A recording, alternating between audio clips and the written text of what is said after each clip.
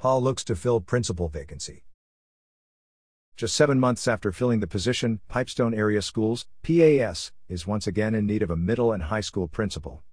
The school board met for a special meeting on Friday, February 23 and voted to approve the resignation of Todd Heisman, who was hired as the middle and high school principal in August.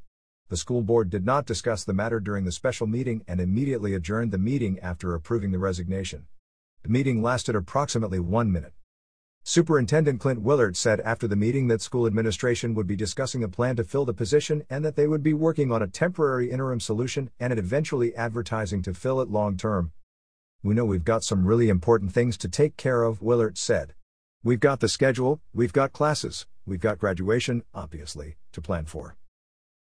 He said one possibility was the school district's new director of curriculum, teaching, and learning, and innovation, Sonia Ortman. Ortman just recently started working at the school and the school board approved her contract during its regular February 26 meeting. Willard said he wanted to talk to her more about the possibility as serving as the interim middle and high school principal before any action was taken to that effect. "I suggested when I met with the staff this week if anybody else who was interested has the capabilities to do as much, they could step forward and let us know if they have an interest as well," Willard said.